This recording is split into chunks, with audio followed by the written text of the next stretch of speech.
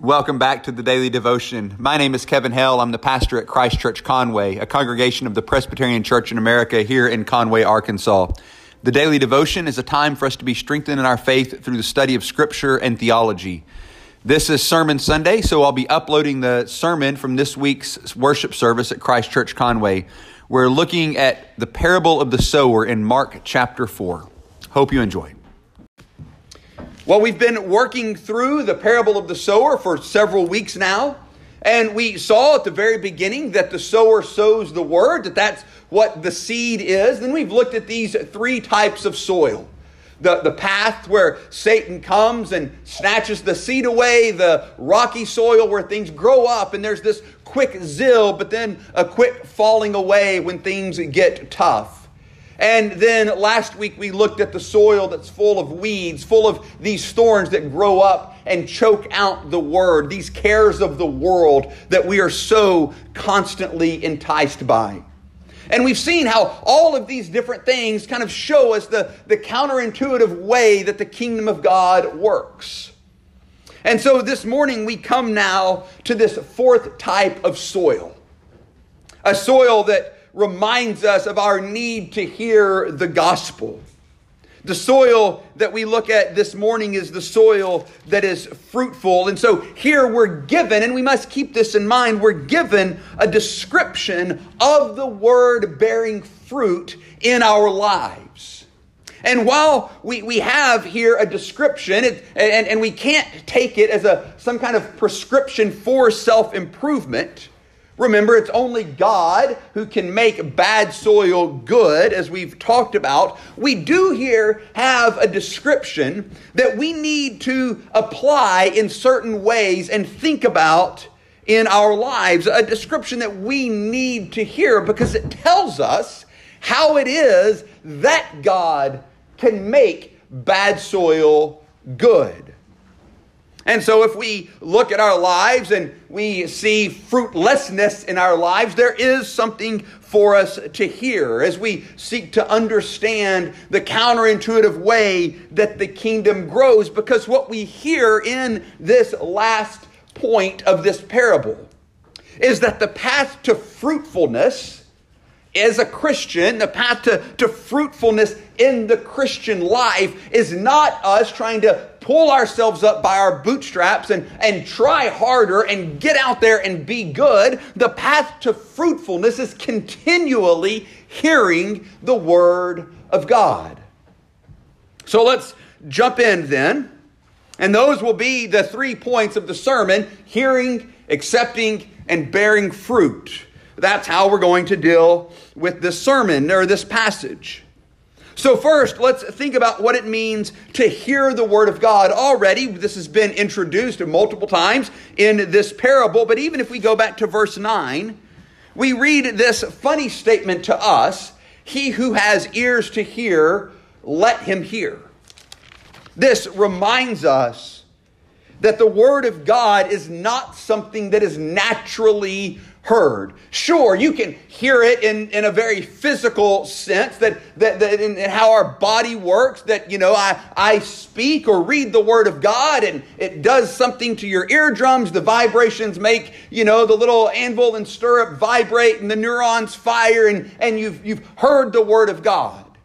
The voice that has come out of my mouth or whoever's mouth has registered on a physiological level. That would have been true for all of the people who heard this parable and were confused by it as well. The point of this idea, he who has ears to hear, let him hear, is that the word of God is not truly heard simply by natural hearing. It requires something else, rather someone else at work in us, if we are truly to hear the word of God and it bear the fruit that it is promised to bear. The other point we see from this is that those who can hear are commanded to hear. He who has ears to hear, let him hear. This is a command to us that if we hear the gospel and it registers, then what we are called to is to continue to hear the gospel. We're to continue to submit ourselves to God's word, to avail ourselves of God's word that we might hear. The reason for this we see in Romans 10:17, a passage that we've gone back to again and again throughout this little mini-series. So faith comes from hearing, and hearing through the word of Christ. How is it that we will grow in our faith? How is it that we will become more and more fruitful? I'm jumping ahead here, but it's by hearing. Our faith comes from hearing, and hearing through the word of Christ. This is how the kingdom comes. This is how the kingdom grows. This is how you and I are strengthened in our faith, simply by hearing the word. That's one of the mysteries of the kingdom.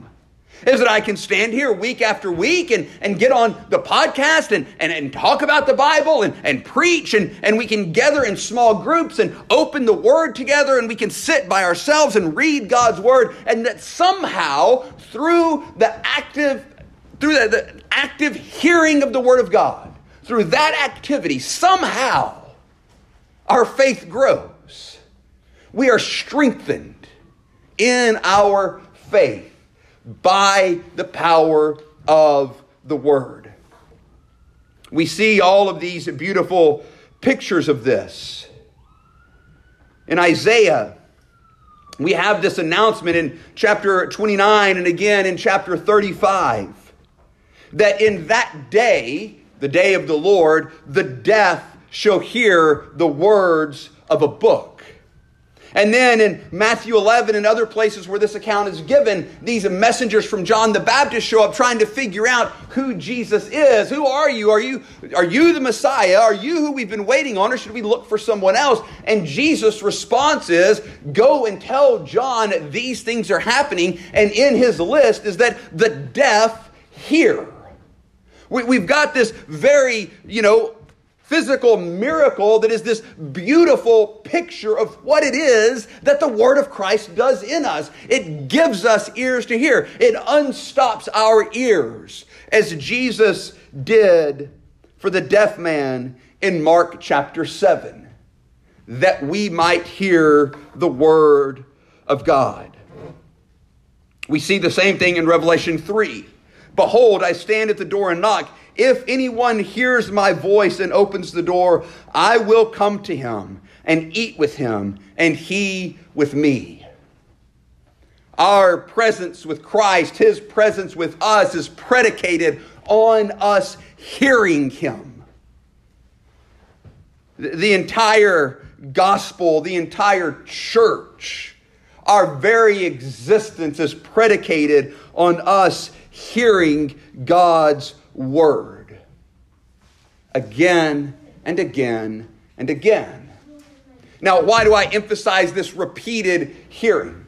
Well, there's an interesting thing when we look at the Greek that is used in this parable. The hearing of the first three soils is, I'm going to be fun here, is an aorist punctiliar. That means it was heard once. They heard the word and then they moved on. But when we come to the soil in the fourth category, the hearing is in the present tense, indicating this iterative hearing or this repeated, this continual hearing of the Word of God. There's this purposeful contrast between the aspect of these two verb uses. The three soils that heard and fell away, or heard and were snatched away, or heard and were choked out by the cares of this world, are presented as, yes, they heard it and they said, yeah, I've heard that before. And then they went on about their life. The good soil is presented as hearing repeatedly, again and again and again, availing ourselves to the Word of God. This is a bit of a shameless plug. I get that. You can take it that way if you want, but this is also an encouragement. This is the whole reason that I bother to do this podcast, which is now available on Spotify and Apple and Google and all your big platforms. The whole reason I do that, it's not because I want to grow some audience. I don't care about that, unless that audience are y'all, those that God has put in my care. If 1,000 people are listening, but y'all aren't, I'm done with it. Because my job is to give you the Word of God. That's why we bother with things like this. Because every day we can come and hear and be encouraged and therefore be strengthened in our faith. That's why I want you to listen. Not so that I can say I have followers or hits or whatever, but that you might be strengthened in your faith. We must continue to hear the Word of God. As soon as we stop hearing God's Word, we have put ourselves in grave danger. We hear the Word of God and we live. As we sang earlier in this beautiful hymn that Sarah Jo has given to the church, you breathe, I live. You breathe and my heart comes to life. That is the mystery of the power of the Word of God in us, is that it's actually effective. It does something in us. And so how do we hear this Word? Well, the primary means of hearing the Word of God is through the church. God has given to the church teachers and preachers, those that He has gifted to minister the gospel by the power of the Spirit. This isn't to say that we can't also read our Bibles and spend time in private discussions of God's Word. Certainly that strengthens us as well. But He has given us these means of grace, one of which is the proclamation of the Word of God, that we might be strengthened, that we might be equipped for the work of ministry in the church. This is why we must hear the Word again and again and again. But then he says the soil also accepts the Word. It's not just that the good soil hears the Word repeatedly, it accepts the Word. It believes what it says. The word for accept here is this idea of receiving it to some particular effect. Believing it. It taking root in us, to build on the parable of the sower metaphor. We see this word used 6 different times in the New Testament, and sometimes it's used to talk about relational acceptance. That you accept someone into your life in a relational way, and they now have impact and influence in and on your life. The other way that we see it used is with the idea of legal acceptance. That someone's testimony can be accepted into court and therefore have impact, effect on the proceedings of the trial.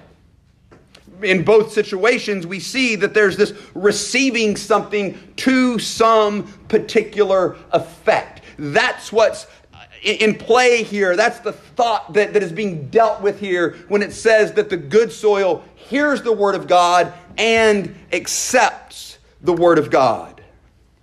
In a video that came across my desk this week from a guy named Michael Reeves, he's a seminary president at Union School of Theology. He was doing a little video about William Tyndale and his commitment to the Word of God, for which he ultimately gave his life that people might have the Word of God. But he said this, he said, Tyndale's belief was that the Word of God must be allowed to contradict and overrule all other claims. The Word of God, if we are to accept it, what that means is that it is allowed to contradict and overrule all other claims. Now, I want to be careful. We have a lot of thinkers here. That doesn't mean that we do away with science, or that we do away with math, or that we do away with some other, academic truths that we can come up with. That's not the point here. The point is that where we come to some truth claim and it's different than what the Word of God says, the Word of God must be allowed to contradict and overrule all other claims. That's the point. That's what it means to accept the Word of God. Is that this book that we have, this gospel that it contains and lays out so beautifully for us, even this law that it gives us, it is what we come to as true. James 1:22 through 25 gives us another picture of what it is to accept the Word of God. He writes in verse 22, "But be doers of the Word and not hearers only, deceiving yourselves." See, it's possible to have this physiological experience where we hear the Word and our ears work and something registers in our brain that words were spoken and they made sense. It's an entirely different thing to hear that to some effect in our lives. Matthew chapter 7 records Jesus' statement. "Everyone then who hears the words of mine and does them will be like a wise man who built his house on the rock." In verse 27, "Everyone who hears these words of mine and does not do them will be like a foolish man who built his house on the sand." Repeatedly, throughout Scripture, we are told to hear and believe God's Word, to hear and accept it, to hear and do God's Word. We're to hear to a particular effect in our life. So what does it mean to accept the Word or to be a doer of the Word? Well, there's 5 simple statements that we can make about this. And these really are just the very base level from which our lives grow in glory to God. First of all, it means to accept or to believe what the Bible says about God, who He is, how He is, what He has done, what He is doing. Second of all, it means to accept and believe what the Bible says about us.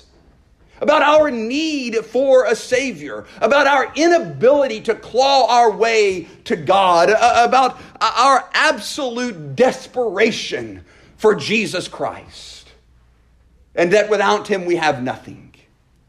Third, accepting or believing what it says about redemption, that there is a way back home, that there is a way of redemption, and that way of redemption is by grace through faith in Jesus Christ, who lived a perfect life, died for the sins of His people, and rose in victory over sin and death, that we too might follow in the steps of our Savior, rising in victory over sin and death, living even now, not as sinners, but as those who have been justified by Christ. Accepting God's Word at its base level is accepting, believing what it says about redemption. Why do we struggle with that? We do mightily. But it's peculiar that we struggle with accepting such wonderful news of the gospel. Fourth, it means accepting or believing what it says about the Christian life. The Bible actually does give us instructions on how we are to live as Christians. Yes, we are brought into the kingdom. We are made Christians. We are justified not by our works, only by grace through faith in Christ. We plant our flag there, but we don't plant it there to the exclusion of the fact that in Christ we are called to live a particular life for His glory, accepting God's Word. And this is the real hard part for us. means accepting and believing what it says about the Christian life. That there are things we turn away from, that there are things we reject, and that there is one to whom we turn and find our hope in Him. It's not legalism to recognize that there are imperatives that are part of the Christian life. We must hear God's word and what it says about what it looks like to live a life worthy of the followers of Christ. Fifth, we must accept what it says about the future. That we do in fact have a hope, that we do in fact have an inheritance, that Christ will in fact come again to judge the living and the dead, that there is in fact this eternal glory where we will dwell with Christ forever, where all things will be made new. That the despair of this life doesn't actually speak the final word, but the glory of Christ does. And so on we go to bearing fruit. The first question we must ask is, what exactly is the fruit that the Word bears in our life? I'm going to read several passages here, and that's going to require you to listen to reading, which I know that we struggle with. Everybody does, but it's important for us to hear exactly what is being said in each of these passages. First, John 15, John 15, verses 1 through 16. I am the true vine, and my Father is the vine dresser. Every branch in me that does not bear fruit, He takes away. And every branch that does bear fruit, He prunes that it may bear more fruit. Already you are clean because of the word that I have spoken to you. Abide in me and I in you. As the branch cannot bear fruit by itself unless it abides in the vine, neither can you unless you abide in me. I am the vine. You are the branches. Whoever abides in me and I in him, he it is that bears much fruit. For apart from me, you can do nothing. If anyone does not abide in me, he is thrown away like a branch and withers, and the branches are gathered, thrown into the fire and burned. If you abide in me and my words abide in you, ask whatever you wish, and it will be done for you. But by this my Father is glorified, that you bear much fruit and so prove to be my disciples. As the Father has loved me, so have I loved you. Abide in my love. If you keep my commandments, you will abide in my love, just as I have kept my Father's commandments and abide in his love. These things I have spoken to you, that my joy may be in you, and that your joy may be full. This is my commandment, that you love one another as I have loved you. Greater love has no one than this, that someone lay down his life for his friends. You are my friends, if you do what I command you. No longer do I call you servants, for the servant does not know what his master is doing. But I have called you friends, for all that I have heard from my Father I have made known to you.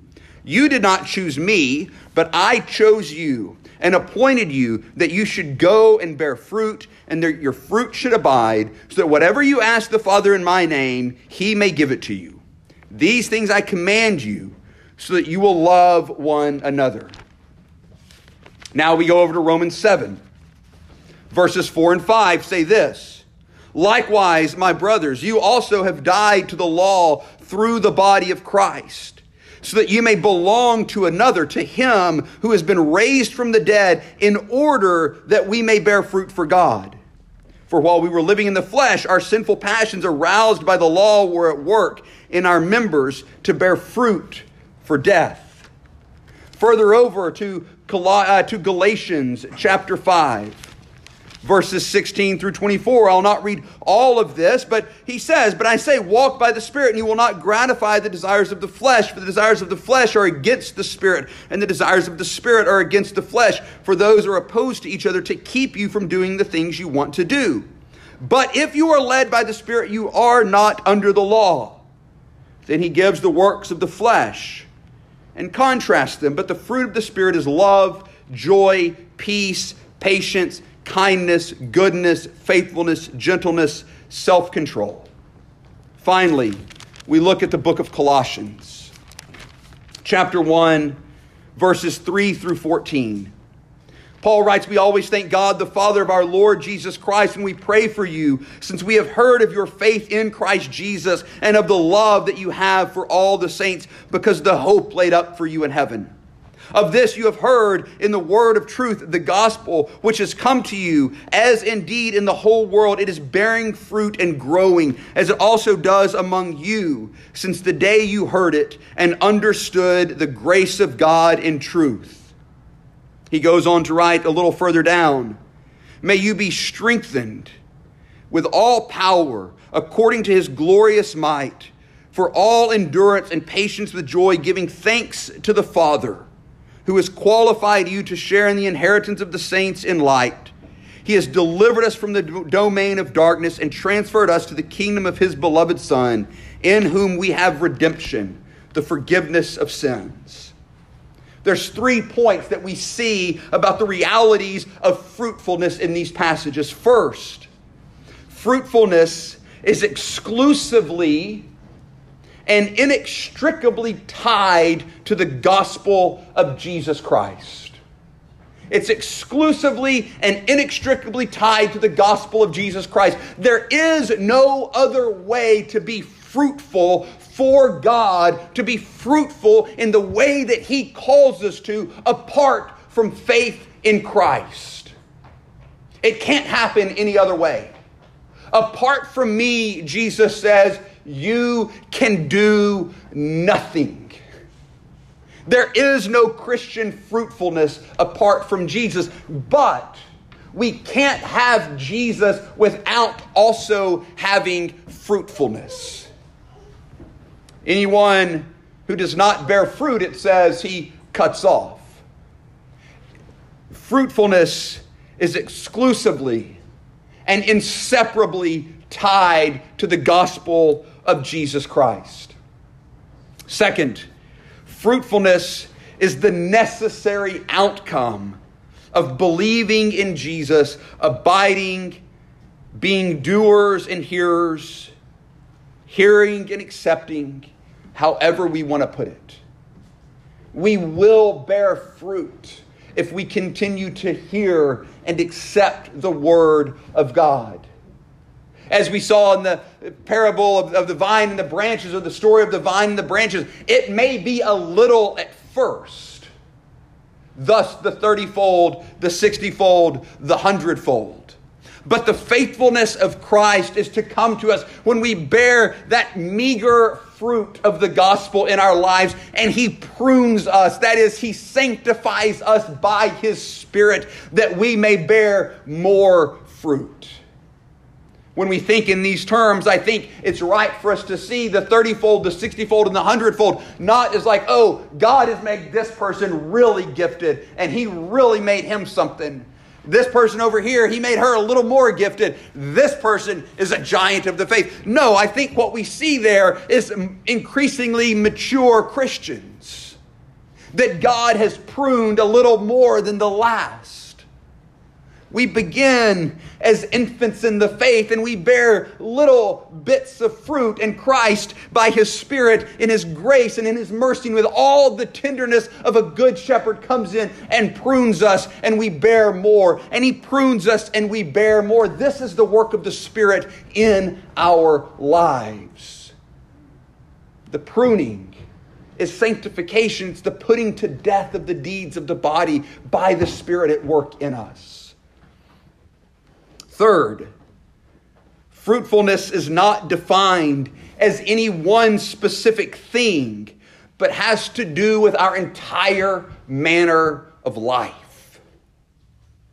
So it can't be narrowed down to particular activities, as so often it is. Fruitfulness can't be narrowed down to just making disciples or evangelism or making converts. Yes, there are people who are gifted evangelists, and that will be part of the fruit of their life, but we can't take fruitfulness and narrow it down to that, as so often happens in the evangelical church. Likewise, it can't be narrowed down by ourselves to the particular things that we are naturally good at or comfortable with. The fruitfulness that's being talked about here is not just our natural way of life. It's the Word of God working something new and marvelous in us. And so we can't simply narrow it down to the things that we just, in God's providence, happen to be good at or comfortable with. Those things, so far as they line up with the Word of God, will be part of our fruitfulness. But they will not be the sum total. That's again one of the mysteries of the gospel, is that it does in us unexpected things.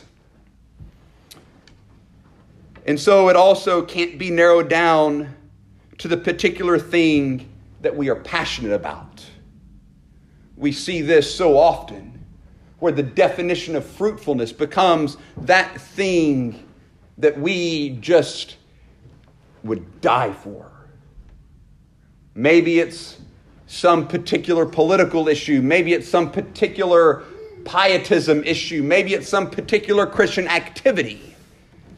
We can't boil it down to just the thing we are passionate about. Again, so far as that lines up with the biblical presentation of a Christian life, that may be part of our fruitfulness, but we can't sum it up in that and so put that weight on everybody else.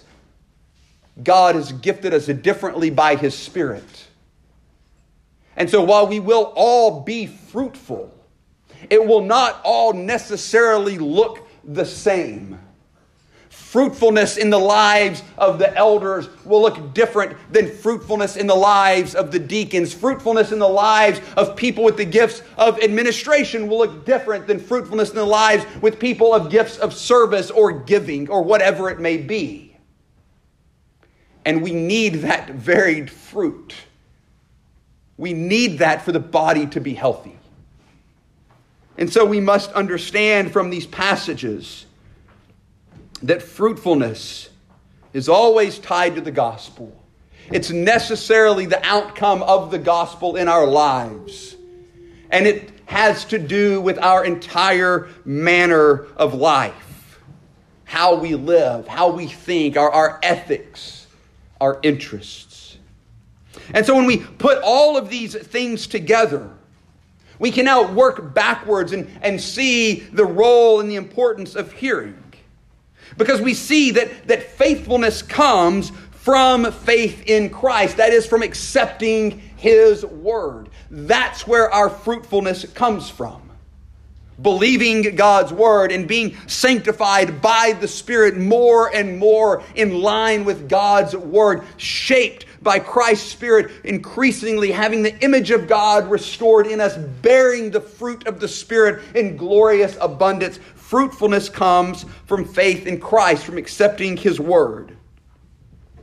Accepting His Word, believing His Word, faith, comes, as we saw in Romans, from hearing. This is why we must repeatedly hear the Word of God, because that is how we grow in faith. And as we grow in faith, we grow in fruitfulness. And so what is this word that we need to hear? It's the gospel. It's the good news of Jesus Christ. It's the whole counsel of God fulfilled in Jesus Christ. That's why our church looks the way it does. This is why our sermons week after week come back to the gospel. It's not that that's everything, but it is both the starting point and the sustaining force in the Christian life. And we must hear it repeatedly. And so we announce it repeatedly, that we can hear it and accept it and bear fruit. See, the counterintuitive reality of the kingdom of God is that fruitfulness doesn't come by us somehow tending our own garden or strengthening ourselves or trying harder and harder. It comes by repeatedly hearing God's word. So avail yourselves to that glorious, glorious mystery of the gospel of Jesus Christ.